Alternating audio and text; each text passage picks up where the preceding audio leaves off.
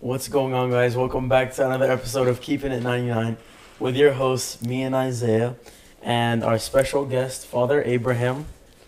He's a priest at STSA in Virginia and lived in Zambia for 14 years. That's right. Yeah, so how was your experience in Zambia?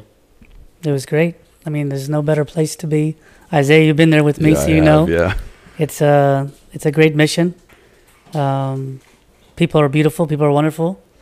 It's we always think of Africa as a place that doesn't have much, but I can tell you it's the opposite. It's full of beauty and amazing people and people who love God. You got to come check it out. So on this podcast, we'd like to talk about your service in Zambia. So I'd like to start with, like the beginning. Like, how did you know that that's like what you wanted to do? Like, how did you take that step to go serve there? That's a great question. I think it started like just visiting on mission trips. The first time I ever went to Africa was the year 2000. Went to Kenya and went to Zambia. And before going, Abuna Anthony Mesa he went in 1998.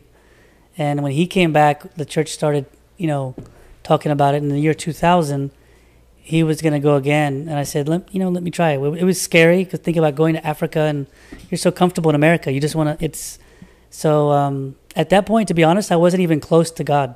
I was just finished graduated from George Mason University. I started working at a consulting company. And like after 1 year or 2 years, this trip came up and I said, let me just give it a try. And then I did one trip in 2000 to Kenya and Tanzania. And that trip blew my mind and just changed me forever. You know how it is, Isaiah, when you go on those trips. And then I kept doing that, short-term trips. And the year 2002, I went to Zambia in Congo, loved it. And then we started taking the high school kids to Mexico and Tampa, doing stuff around there. And then in 2004, I went back to Zambia and Congo. 2006, went back to Zambia and Congo. And then after that, that's when I was married. So me and Dai went in 2006. And then we said, we want to go back and just go for 3 to 6 months. So we told the bishop we want to come for 3 to 6 months. He said no. I said, what do you mean no? I was like, we want to come and just serve 3 to 6 months. He said, no, you're coming as a priest and you're coming to stay. I was like, no. What are you talking about? I said, well, we said 3 to 6 months. He said, no, you're coming as a priest to stay. I said, no, it's okay. So I got off the phone and hung up. I was getting ready to hang up, and he said, okay, one more thing. Just pray and fast about it for a few weeks and come back to me and tell me your answer. Don't give me your answer right now.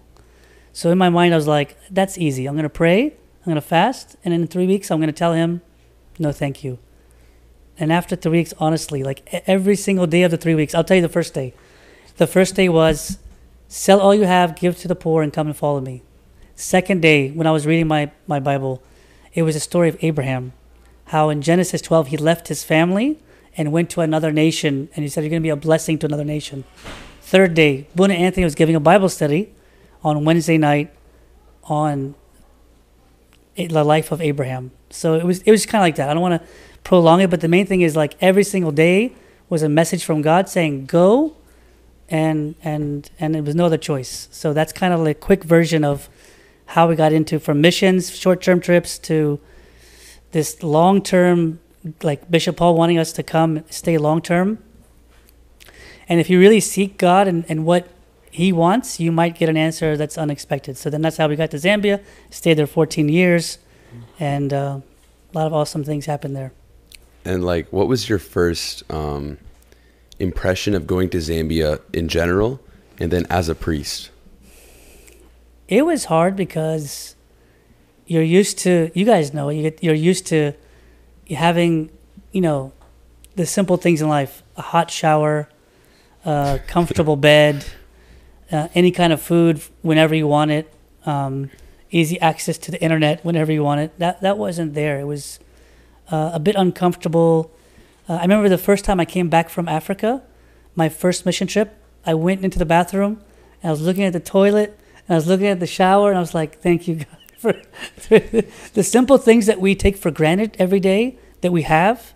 It's really like we're just thankful. Like we should be more thankful for the simple things. So my first impression, to be honest with you, of Africa and Zambia specifically, is how the Zambian people are so beautiful. They don't maybe have all the financial means and physical means, but how much they love God and worship God even in that situation. They have little, but they love much. They have little, and they praise a lot. It blew me away.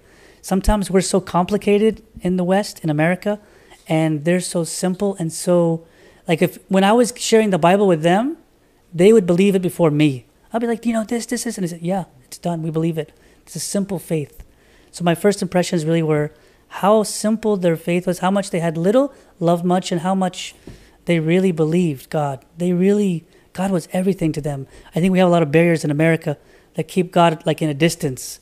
But for them, God is up close, So that really impressed me. Yeah, I mean, I remember when I went to Zambia and I came back, like the same feeling, like walking in the bathroom, like you don't realize like how much you have until you go to somewhere where there's literally nothing. Yeah. And I remember when I went, like just the joy that you see on the people's faces at all times, no matter what happened, no matter what it was. Like I remember like we were giving out like stickers to kids and we ran out of stickers. And so we started giving them like the edge of the paper, like the sticker paper. And to them, like there's no difference. That's like, for them, that's as if like you gave a kid in America like a new phone. It doesn't matter what they get. They're just thankful for like what they have. So I felt like that was the number one takeaway that I took from it as well. That's awesome. You gonna come or what? You're gonna come to Zambia? Next mission trip. Hopefully I'll be there, but yeah. I'm not a big fan of shots, so I don't know. I don't like shots.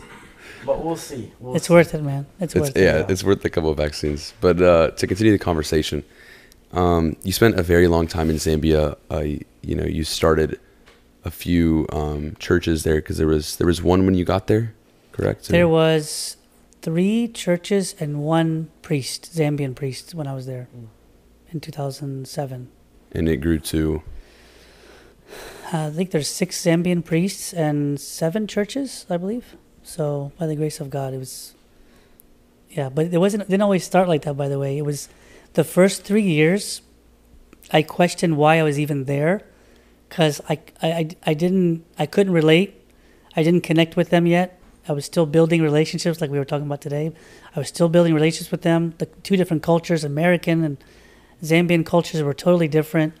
I was trying to bring my American ideas and all my great ideas, and I was saying, I thought I was going to come and save the day.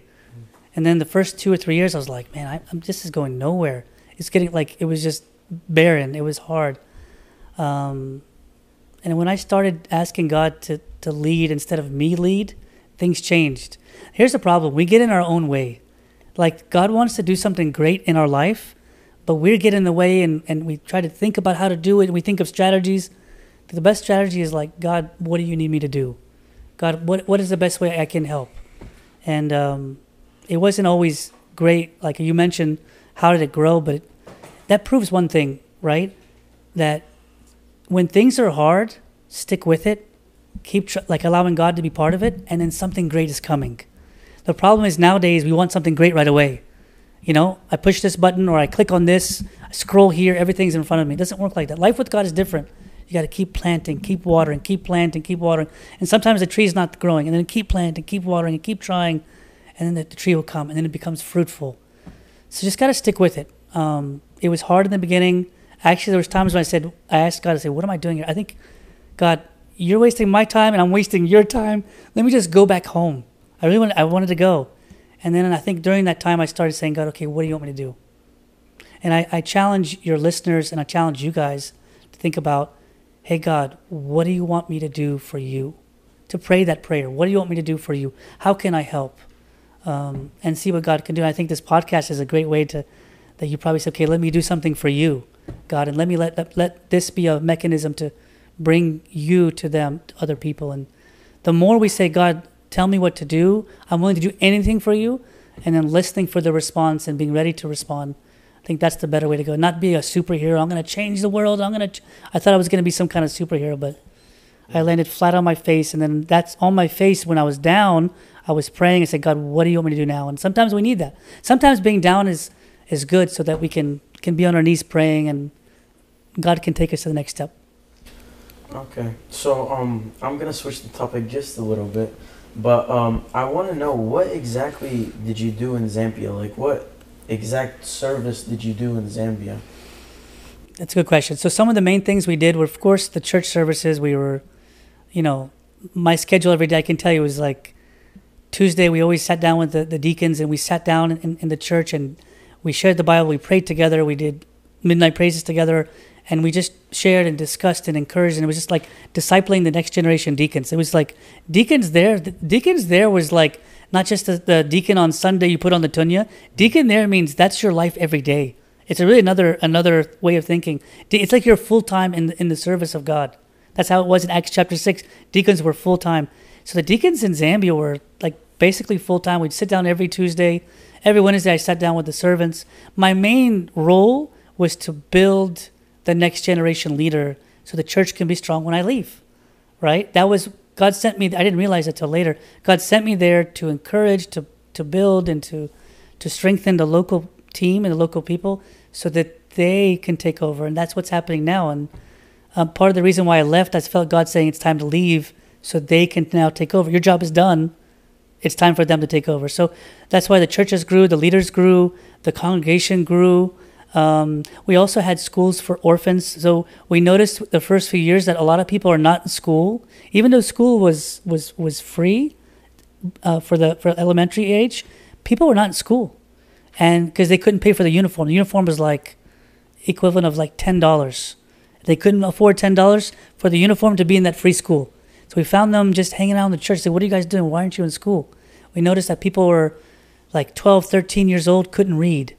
They couldn't do, so it started to like dawn on us that we had another role to do, that we had to get people educated. So we started by the grace of God, a school was put, and there was 3 schools, and how many people who were vulnerable and orphans came through that school are now graduates of college, they're working, they have jobs. So I got to see that life cycle in 14 years, how people went through and are now in college or graduates and working. And so we had 3 schools, we had 7 churches, we had, what else? Mission for the widows, mission for the orphans. A hospital. The hospital. Thank you, Isaiah. One of the biggest projects we have is a Coptic hospital, which is probably the biggest hospital in Kenya and in Zambia, and probably in Congo now. And there's one being built in Nigeria. And if people can't afford, the hospital helps them for free. So it takes people who can't afford and gives them the best health care, and they pay. And those who can't afford, that's where the hospital gives, like a vulnerable case, a orphan or a widow or someone who can't afford, we help them out. So we help them physically, academically, spiritually. So life there, the church is everything to them. It's not just, hey, I go to church on Sunday. Church is every day and everything for your physical, for your spiritual, for everything. So by the grace of God, it's amazing to see how people love the church, because like they really feel the church is everything. It's life to them. And I hope we can feel that as well. Yeah, I feel like that's like what the church should be. That's like the fullness of, and the beauty of the Coptic church is that it's not just spiritual, but there's a physical aspect to it. There's a, mental aspect to it. The church really does cover for, all parts of you.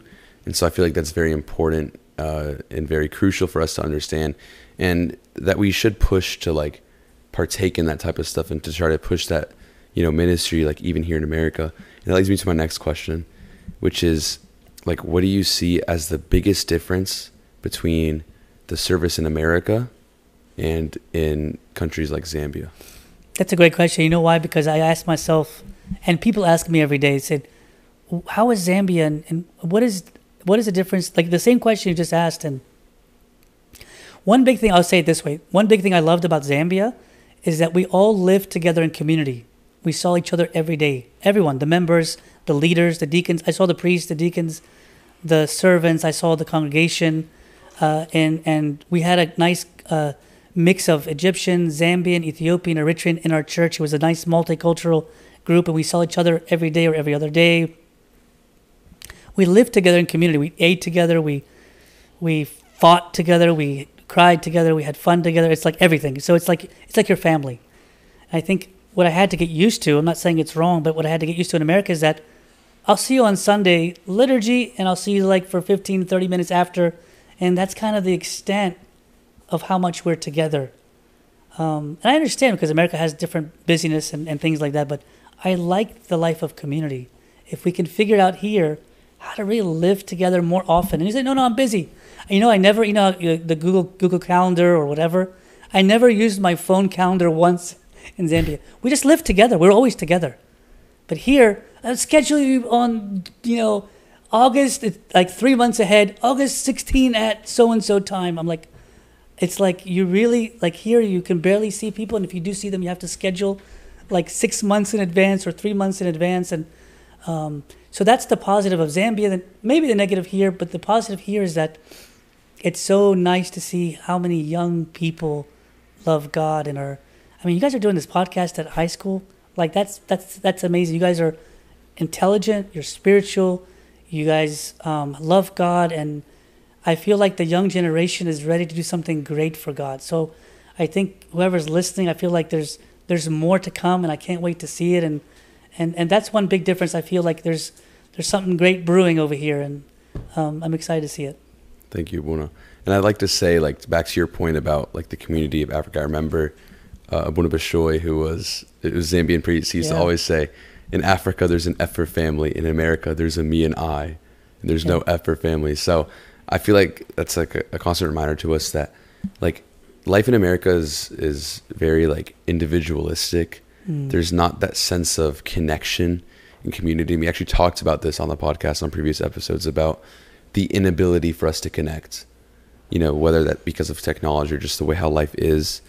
And I would like to get your thoughts on the role that technology plays in our like human connection. Yeah, I mean, I think technology, I don't want to say technology is bad, but technology like everything needs a limit. Okay, that's what I would say. Like too much of anything is not good. Focus too much on money, too much on food. Some of us love food. Eat and eat and eat. And some of us like, so too much of anything is it's not, we're not balanced. And the problem is we have this thing in our hand that gives us access to everything. There's got to be a way that we limit it. We don't let it control our life. It's not my life. Yeah, I'm grateful I have it. It can help me in so many ways, but it's not my life. So I would just say, I know technology has a negative connotation. It can be great for evangelism. It can be great to share with people. You can use technology in a very positive way. But I would say my number one thing, and I don't want to prolong this point, but limit the use of it and use it for the glory of God. And it's okay, we're just kind of flipping through this, flipping through that.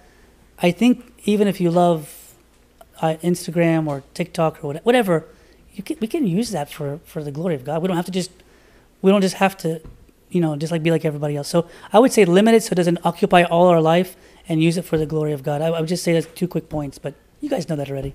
Yeah. So actually, Munna, I would like to get your thoughts on this. So right now we are on like a little mission trip, here we're serving in Georgia. Yes. Sorry. What are your thoughts? Like, we've been here for 1 day. So your first day, what have you thought? Like, what are the thoughts that have come to your mind? What are the meditations that have come upon you? And like, what do you really see as like the benefit that you've had so far? Like, what did you get out of today? So what did you get out of today? Like the talk we had, or the talk yesterday actually, was about wisdom. Mm-hmm. So I really enjoyed that talk about wisdom, because we should all have. No, I'm just playing. I'm just kidding. Yeah, but actually, the talk about wisdom that we had yesterday was very good, dude. I don't know. All right. So what did? I guess. Hold on. Okay. We did today serve in the field, right? Yeah. Okay. So we did serve today, and we sat with interns. Yes. They were like refugee interns, yes. right? Yeah. So I think the connection that I got with a specific refugee, like we went out during the game to play the scavenger hunt, and I think we really connected, and like we didn't exchange numbers, but hopefully we will.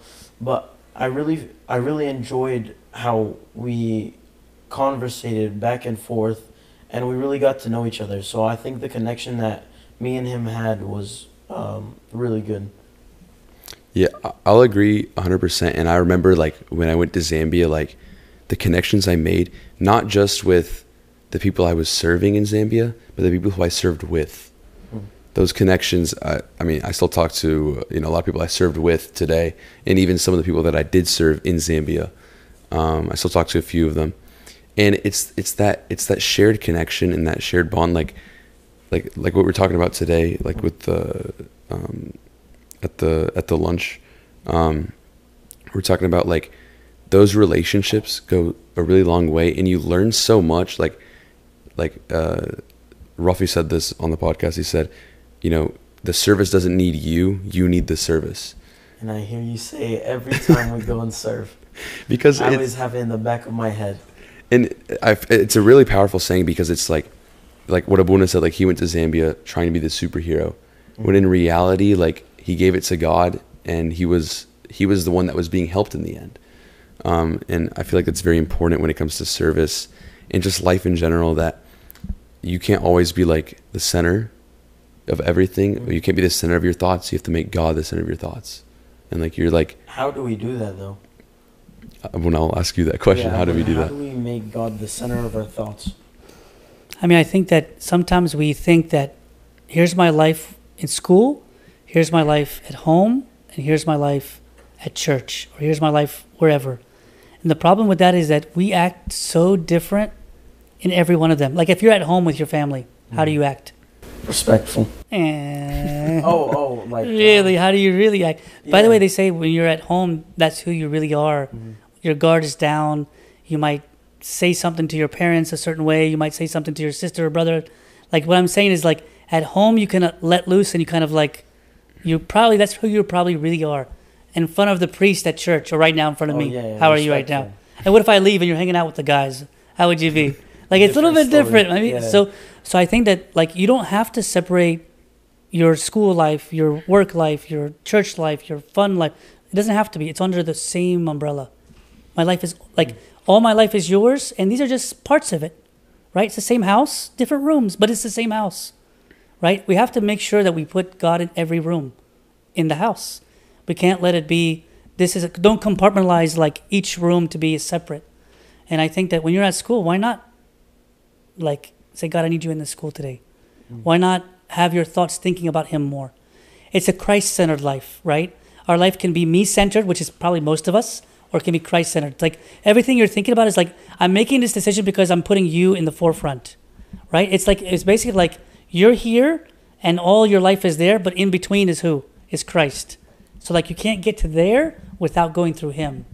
So that's what we want to get to, right? As young people, we want to, like, God, I want you to be part of everything of my life. I don't want to be different. I want to be the same here, here, here, here. You know why you should be the same in all those 4 places? Is because there's the same God who's standing right in front of you, right there. Like you're not like invisible to God when you're at home. You're not invisible God when you're in your room by yourself. You're not invisible when you're joking around with your buddies at school, and you're kind of like, we all say different things. He is ever present. So now it's our job to put him there, like to not put him there, to remember him that he is there. And that's when we kind of like, God, I need you in this, and I need you in that. So I think it's different. Make your life Christ-centered and not me-centered. And that changes things. Yeah, what you said right now actually reminded me of James chapter 2, the chapter we read today. Excuse me. You're good.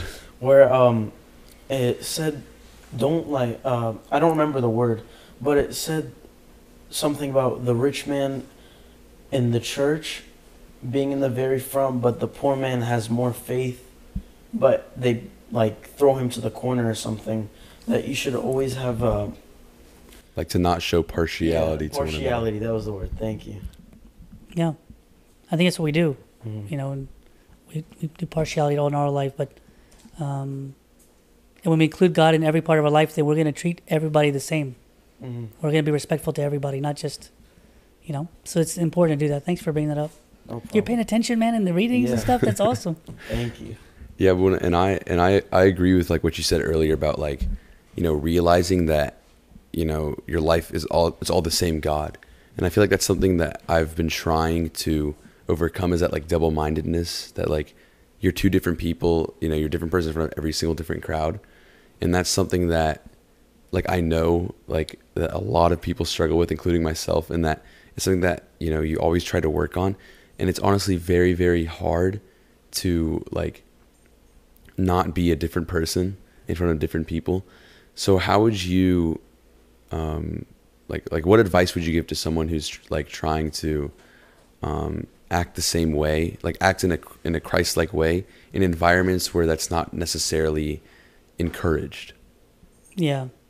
I think the first thing is that when you are trying to be Christian in a place that's not encouraged, they have to know that you're a real person.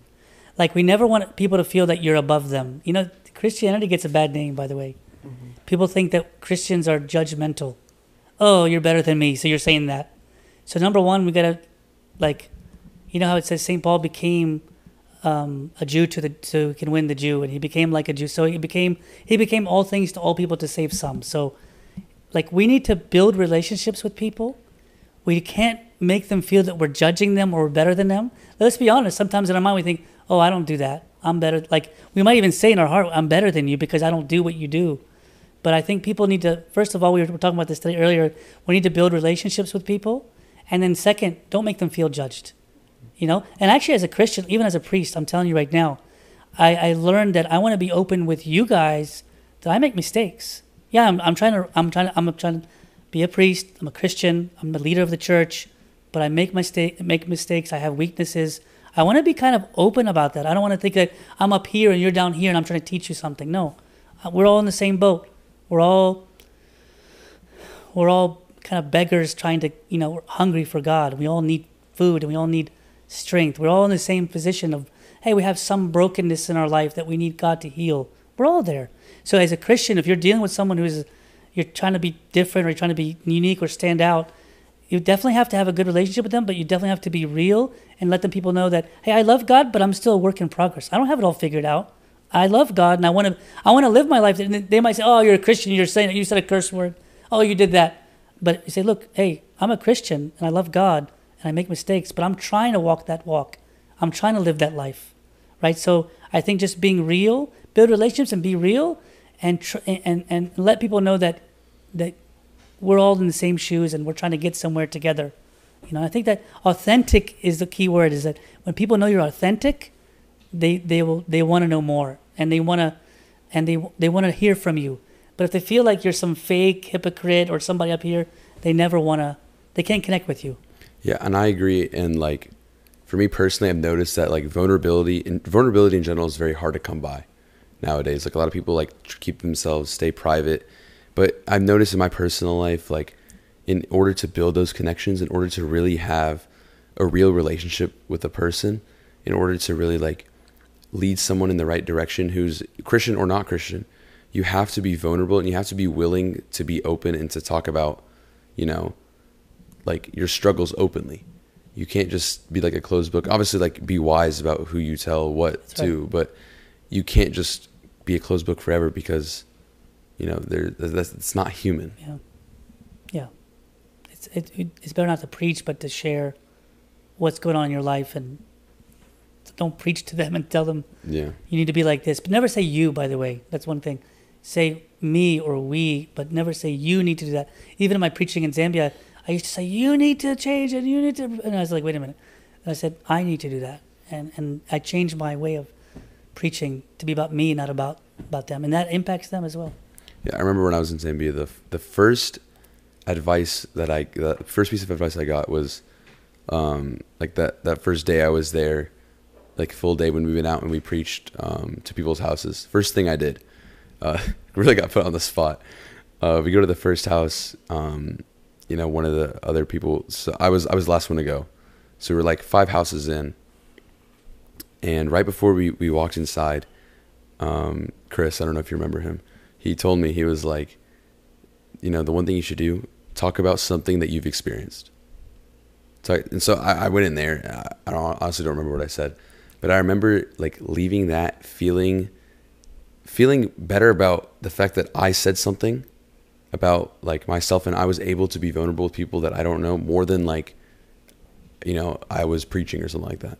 For me, that step is really what I guess made that trip so enjoyable for me, is that for that entire trip, I was able to be real, to be personable, and to really like put myself out there. Because if you think about it, what's the worst that can happen? Like, you know, there's nothing bad that'll come out of being a real human being. So yeah, people connect with that. They want to hear from you. You can go preach a verse in the Bible, which is good, but when you add what that verse means to you and how it's impacted you, or that's when people open up and they want to hear more, and it's more impactful for both sides, right? For you and for the one you're. For sure, I agree 100%. All right, well, thank you, Abuna, for being on the podcast. Hopefully we'll see you another time and we can get you on again. Thank you. It was an honor and a pleasure to have you. It's my honor. You guys are the best. I'm so proud of you guys, what you're doing. Keep doing it. Everyone who's listening, share this, and these guys are the best, and I'm so honored to be with you guys. Thank you so much. Thank you, Abuna. All right, that's it.